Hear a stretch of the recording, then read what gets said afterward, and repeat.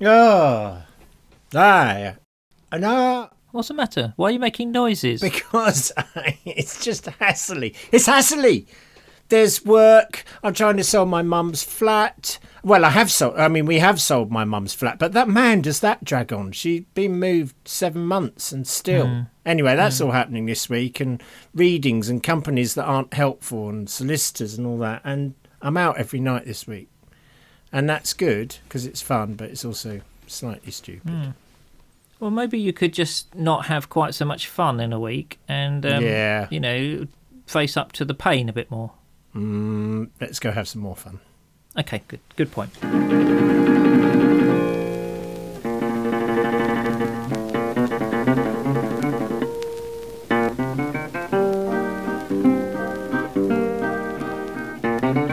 Welcome, everyone, to episode... Sorry, have you just taken a swig of drink? No. Well, yes, I have just... Well, it's pina colada, but it's pina colada tea. It's very nice. Lord, that is odd. I know, it's delicious. Anyway, you shouldn't drink during the podcast because I have to edit out all your slurping noises. I do not slurp. I am a silent drinker. Carry on with the intro. It's all going very all well. Right. Well, welcome everybody to episode 101. Why did I know that was going to happen? Episode 101 of the Mid-Faith Crisis podcast with me, Nick Page, and my colleague Joe Slurpy Davis. Hello. Thank you. Thank you. So you're busy?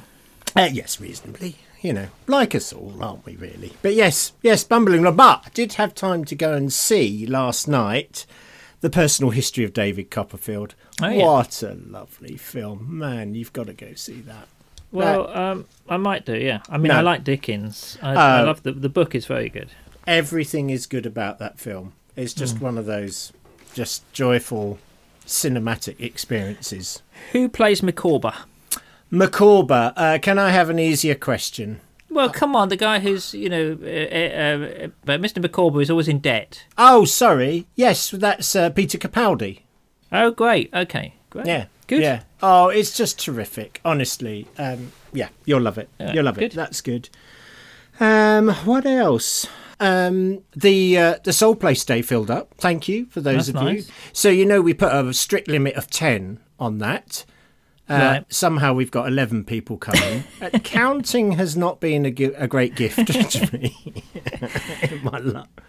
I know. Albeit some people might not come if they suddenly become grandparents, which evidently is a possibility. So, Oh, gosh, okay. that Could be add a that's it. frisson of excitement to the day. So that's good. And we may have to do another one because now there's a bit of a waiting list. So that's good. Excellent. And we're seeing the lovely Nick and Michaela this Saturday to talk about similar things. So it's all go. We will gradually get through the podcast listeners. One by one, 2 by 2, or indeed Well, hang 11 on, by if you- 11. If you've got 11 and another 2 coming, that's like 90%, isn't it, of the podcast? Yeah, I know. It's just as well there percentage. are only 17 because Yeah, indeed.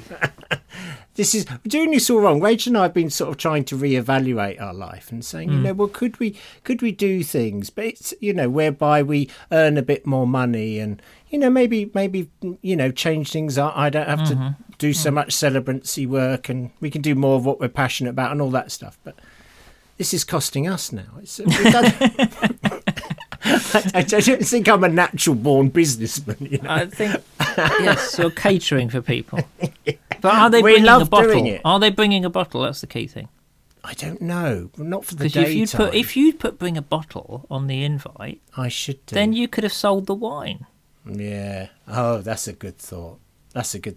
Well, Although, knowing you'd have just drunk it, so that wouldn't have worked. Probably would have done. Yeah. Good on you for doing that. That's very good. No, it's exciting and just such lovely people we're meeting. So yeah, good. Anyway, that's it. How are you? I'm all right. Yeah. I had a good day yesterday. I went into the Bodleian Library and just wrote, and it was one of those days where everything sort of clicked, and I suddenly rediscovered the joy of writing, which I think has been a bit absent from me for a Really? while, actually. Yeah. And I just really enjoyed it, and it went well. So that was nice. It felt like a good day. So I've got a question on that. So, because I can imagine there must be really great days and just awful days when you're writing. I don't know, but I imagine that's how it works. But looking back on the experience of writing the Badly Behaved Bible, which, as we all know, was universally loved and universally acclaimed. Universally acclaimed by me. Yes. What, when you look back on the writing experience for that, is that with positive, or was that one of those ones where you really had to grind No, it was it like out? having teeth pulled. Was it? Yeah, it was really bad. I think that's partly why it's taken a while to recover from it in a way. I don't want to sound all poncy writer, like, oh, woe is me. But I think that was very hard work. And, yeah, I almost went through a period where I almost forgotten how I do it. You know what I mean? I just sort of couldn't remember how to do the thing anymore. So it was nice to get back. I mean, most writers are sort of happiest when either they've had the idea for a book or they finish the book, and everything in between is a bit of a pain. And I'm always very happy discussing books with publishers over lunch. That's where I feel my skills are very strong at that point. Writing them, not so good. But, yeah. Well, I don't think anyone would call you poncy. I mean, some people might not call you a writer, but, you know. Yeah. So otherwise, I'm very happy. I'm getting outside, doing all kinds of stuff. It's really nice. Excellent. Yeah. Good. Yeah. No, me too. Been down the beach. Mornings and some evenings, and does you good. In fact, if I open my window here, you probably can't see it, but there's a gorgeous new moon and a very bright star / not star, planet. No, I imagine I can't see it. No, but it's good. Well, thank you for sharing that with the podcast listeners. Well, let me share this. Danny, lovely Danny in Uganda, had a lovely chat with her last week. And here's the thing, we were joking about saying, she's not even bothered to come over here and have a meal.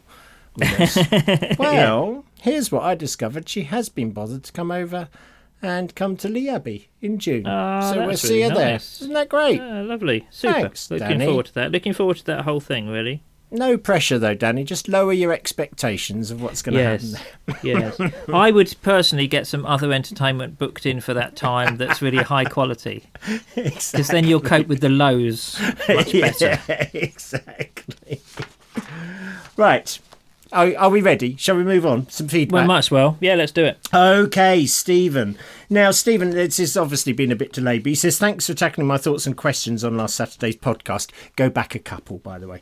That was really helpful and thought-provoking, and on reflection, I think the issue I have is the idea that there is a devil that is scheming against us or is watching us, ready to pitchfork us at our weak points, essentially an interventionist devil. This is, first of all, a pastoral can of worms, but I hear people blaming issues and problems on an attack from Satan and use that as an excuse over our own choices.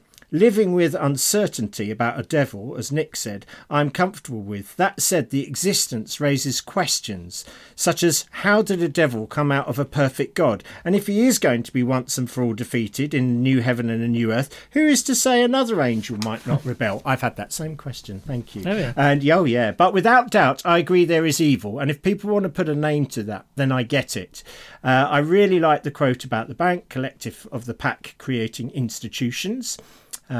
You may remember, and I think that does tie with bringing God's kingdom back here on earth, that when people change, institutions can change, and that will defeat the evil created by them.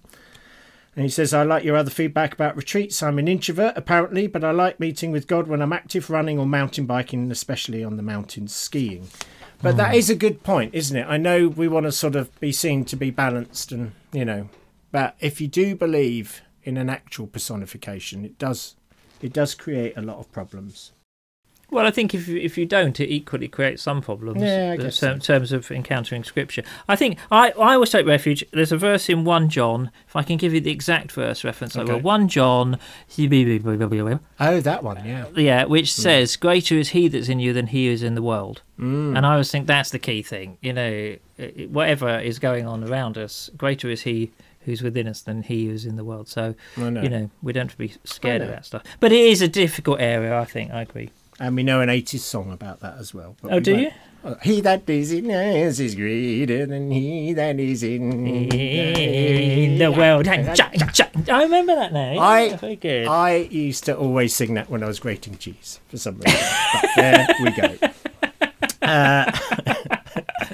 Excellent. You must know that. There's a bit of merchandise waiting to happen, I think. Exactly, yes.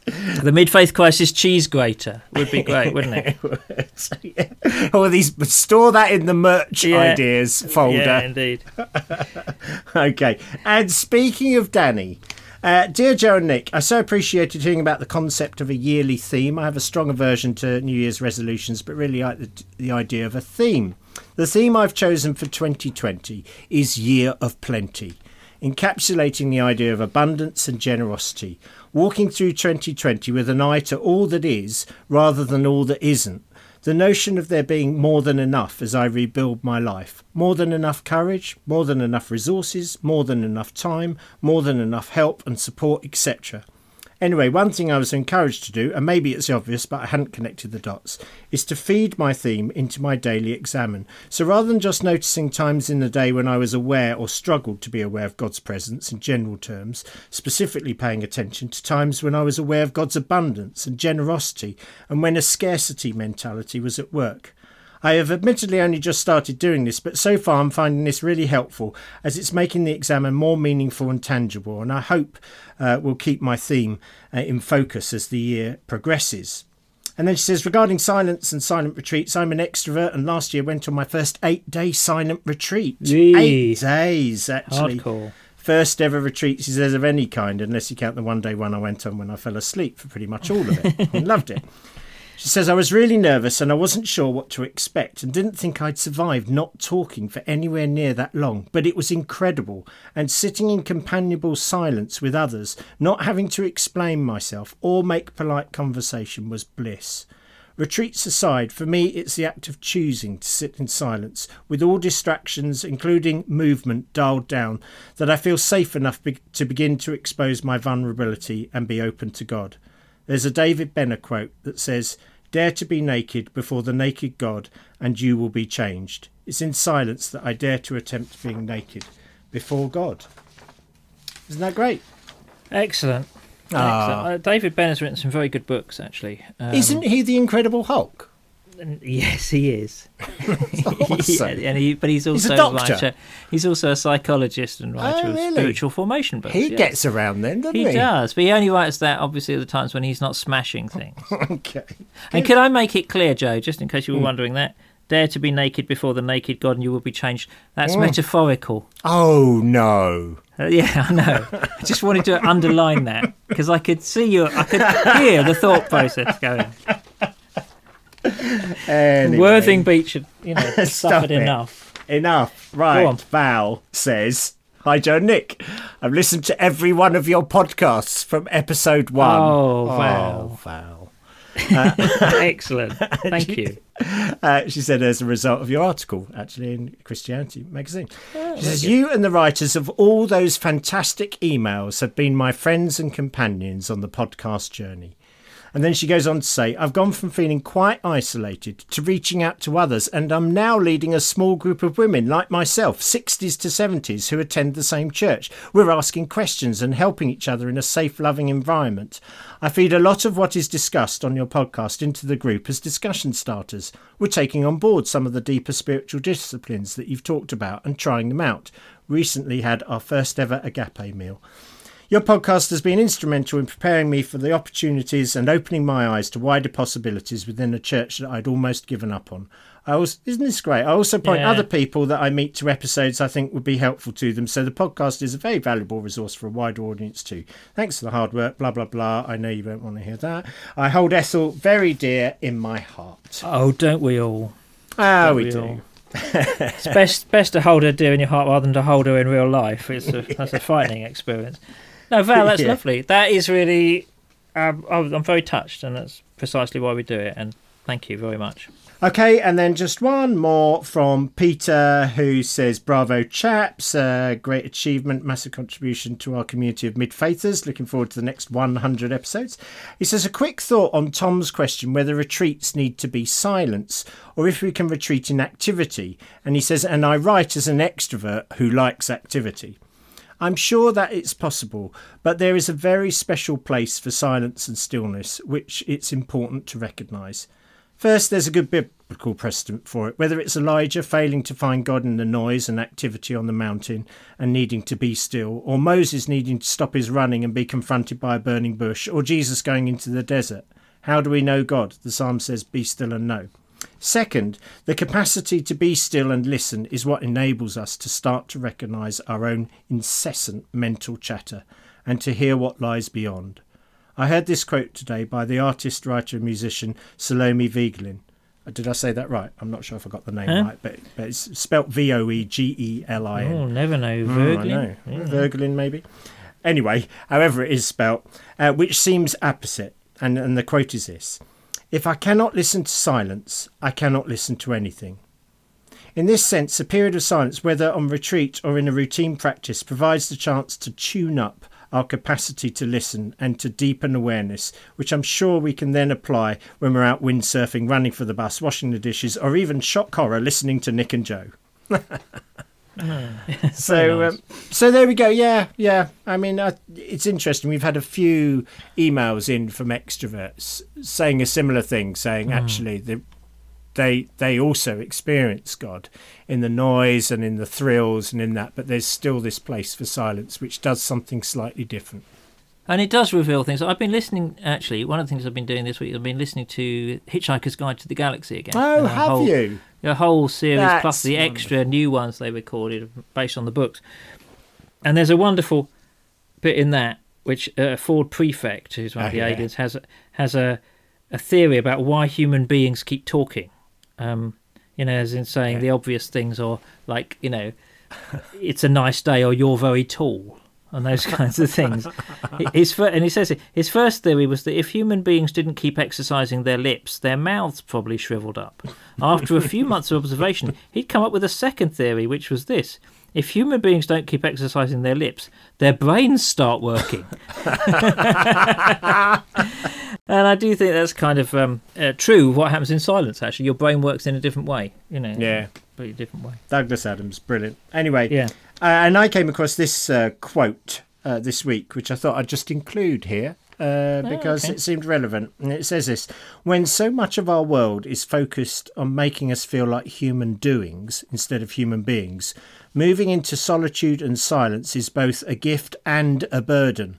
Once we have overcome the external pressure to perform, we are left with our own interiority. The trouble and the opportunity in solitude is that there is no one around to blame for our moods and our difficulties. We are stuck with ourselves. And actually, that is kind of a frightening thought sometimes, depending, how life's going and what's going on. And I think it's just another one of those paradoxes I think we're coming to about, there's a need for stillness and introspection, but equally, don't overdo that. You need to be active and you need to be out, and it's just, I don't know. Is anyone perfectly balanced in these matters? No, no one's perfectly balanced, but there is a balance to be had between introspection and action, which I think we're going to touch on, aren't we? Well, yeah, I kind of wanted to talk about just talk about that. I suppose these paradoxes. We were looking at something last week in Soul Place, and I don't really want to talk about the thing we were looking at. It's the conversation it led into. We were thinking about the fact that the gospel is personal and political, and what that actually means for us as followers of Jesus. There's this personal dynamic of life and all its fullness in the kingdom that we're embracing, but there is this kind of standing up against the dominating powers, especially when they're corrupt or evil, or whatever language you want to use there. So, that led into the sort of conversation of what's an appropriate level of political involvement and all the problems and pitholes one falls into when you eventually decide a political party to support, for example, a general election and all the rest of it. And And I could see as we were going through this conversation with people talking about political involvement, it reminded me of times in church when you've got the visiting speaker from whatever it happens to be on that day, and they lay another thing that you should be concerned about on you. And another thing for you to be involved in, and actually a real sign of your commitment to the gospel and to Jesus, is that you get involved. So whether it's getting involved in politics, or whether it's getting involved in mission, or whether it's getting involved in green ethical issues, or whatever it happens to be that day, whichever area the speaker is from. On the one hand, you're really grateful that they're alerting you to some need or some issue that actually the gospel really does have something to say about. On the other hand, there's this subliminal guilt being passed on that you're not doing enough. And the trouble is, when you've hung around churches for years and years, that guilt just grows Mission Sunday by Mission Sunday. Until, when you get to the middle of your life, you are carrying quite a heavy burden of how inadequate you are at writing letters to the persecuted church, or people that really need your support, or giving money to all the various charities that need your support. So I just felt there was a discussion to be had around how do you stop that. And this is a common experience for people in midlife crisis. They feel like going to church is a bit like going to the guilt factory. They may have just got themselves in a good place on a Saturday night, but it's Sunday morning again, and it's time to go and feel rotten again about all I'm not doing as a Christian. Do you know what I'm characterising it. Yeah. And so this led to this discussion, which I wanted to roll past you, really, which is, what if the thing that we're meant to do is the things that we're passionate about? That needs to be the priorities in our life. That, if God's created desires for you to create art and beauty and things like that, you need to do that. Or if, as the case with the woman to whom I'm married, you're really concerned about the environment and the sea in particular, and the plastic therein and that stuff, then you need to really passionately follow it and advocate that in community.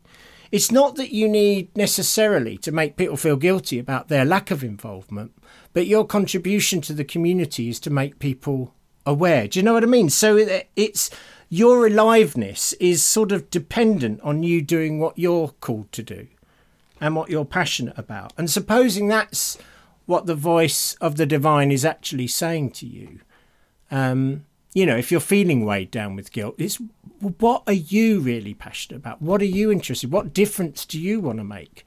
Pursue that. Follow that. So, for example, in our little group, there's a woman there who's really passionate about India. She has connections to schools. She goes there regularly, and we support her in doing that. And she informs the group, but there's no expectation on us to be involved in India or to go to India ourselves. We're just there to do that. So this idea that what we should be doing is doing the thing that we're passionate about and not feeling guilty about all the stuff we're not getting involved in. Okay. Well, I think a couple of things occur to me. One, I do think that there's a thing that's happening in church. I sort of notice it a bit, and I suppose I would, since I'm from a campaigning part of my life is spent with a campaigning organisation. One is that we're so worried about making people feel guilty about anything that we don't in the end demand anything of them.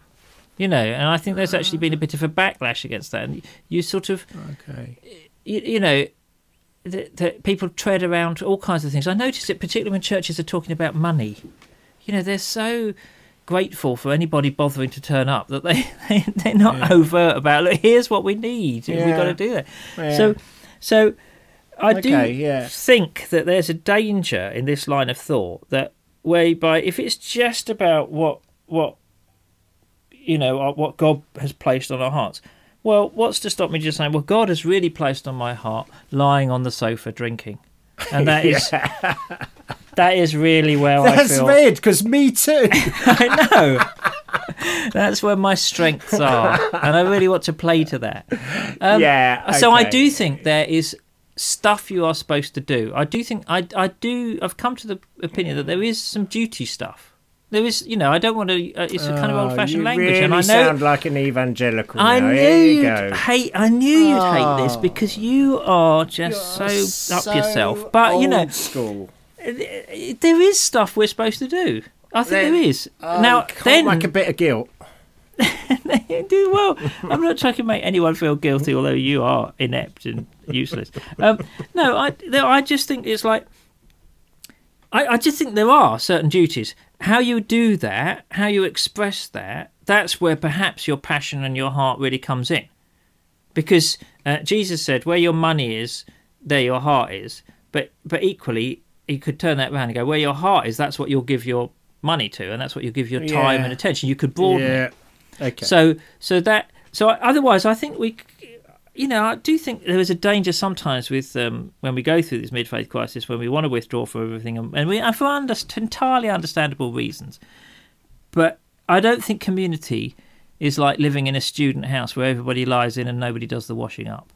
There are people to be served, and I entirely agree that we should free ourselves from that. We can't fix every problem. So everyone who comes to us will have a different thing, and that's where I think your heart, your passion needs to be touched. So as you said, if it's ecology, then that's your heart and your passion. If it's the persecuted church, then that's your heart and your passion. Or if it's a particular country, many people have to use an old-fashioned phrase, have a heart for a certain country, which really means that they're fascinated by it, they're interested in it, they've got connection with it. Yeah.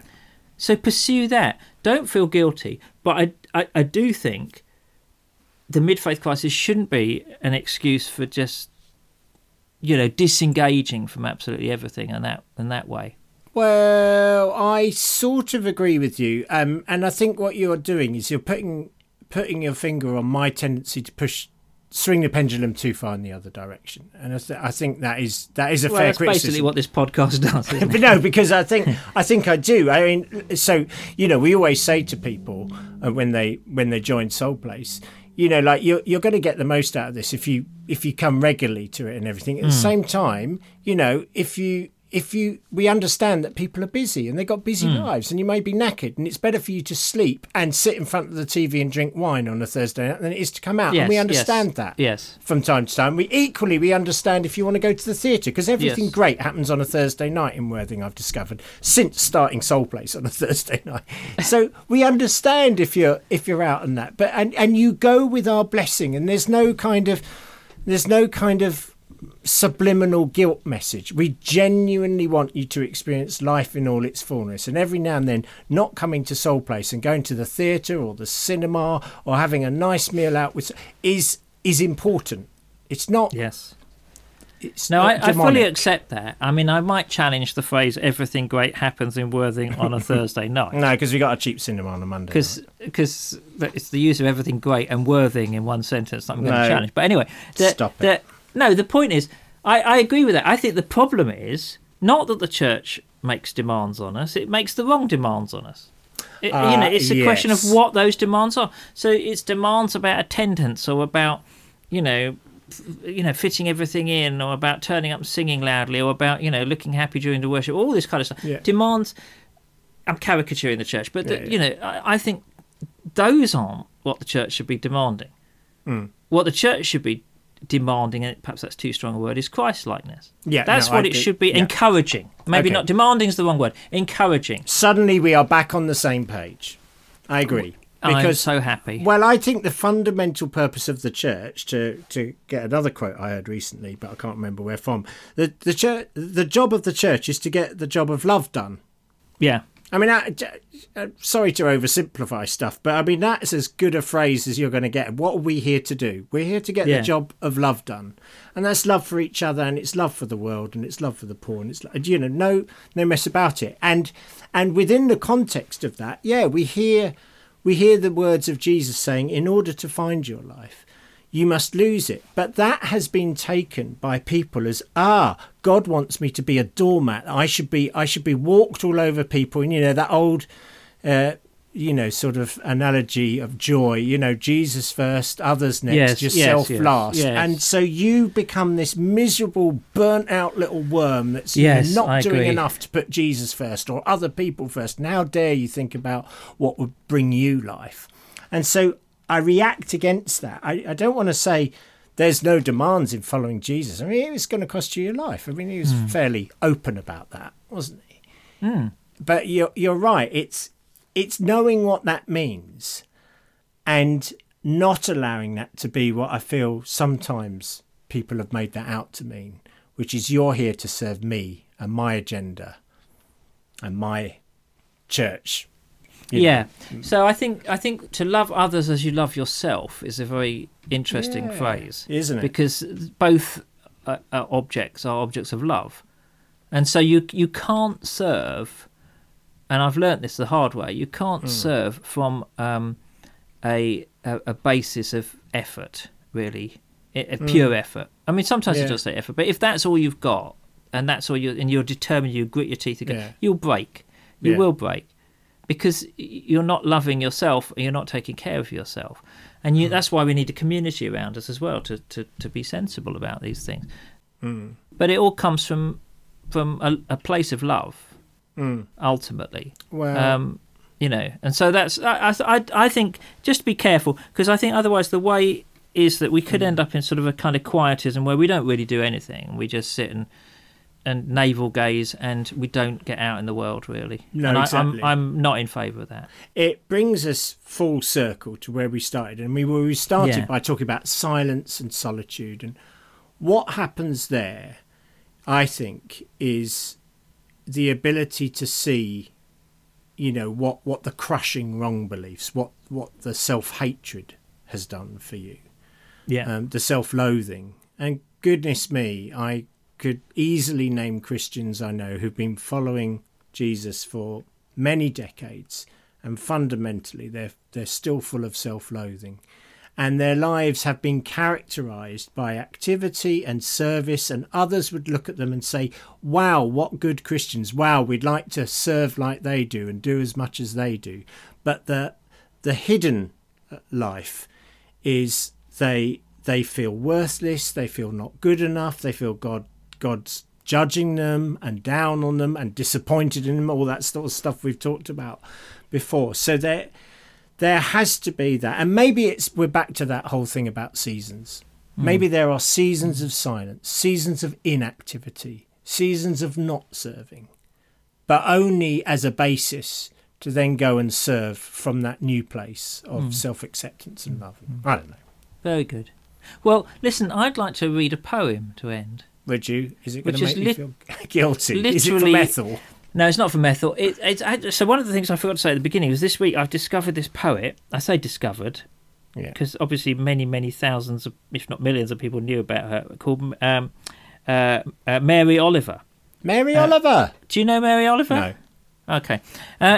So a correspondent wrote to me about a sermon I'd preached and recommended Mary Oliver. And apparently all our American listeners will now be going, well, duh, because I think she's a big noise over, or was a big noise over there.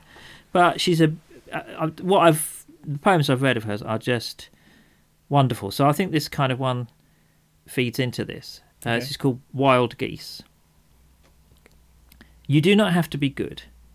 You do not have to walk on your knees for 100 miles through the desert repenting. You only have to let the soft animal of your body love what it loves. Tell me about despair, yours, and I will tell you mine. Meanwhile the world goes on. Meanwhile the sun and the clear pebbles of the rain are moving across the landscapes, over the prairies and the deep trees, the mountains and the rivers. Meanwhile the wild geese, high in the clean blue air, are heading home again. Whoever you are, no matter how lonely, the world offers itself to your imagination, calls to you like the wild geese, harsh and exciting, over and over, announcing your place in the family of things. Well, why didn't you start with that? And then we needn't have prattled on. Isn't that beautiful? That is absolutely fantastic. You have to just, let the soft animal of your body love what it loves, find your place in the family of things. And I just, well, there we go. Yes, and that requires actually a community, It does. really encouraging community to help you find your place, I think. That's all I'd say. And that's why we need church. Church at its best is that place. Great. Well, Oh. that was good. That was a little rant, wasn't it? Well, it wasn't quite ranty, No. but it's nice to have a bit of a disagreement because I felt we'd been agreeing with each other for far too much recently. Yes. So it's more fun. Yes. So anyway, thank you very much for listening. Thank you to everyone who supports the podcast. If you'd like to do that, you can do that from the webpage. And if you want to write in to Joe at midfaithcrisis.org. And also there are events up on the webpage that are still available. I won't go through them now in detail, but you can find them there. No. And we'll be back with you next week. See you then.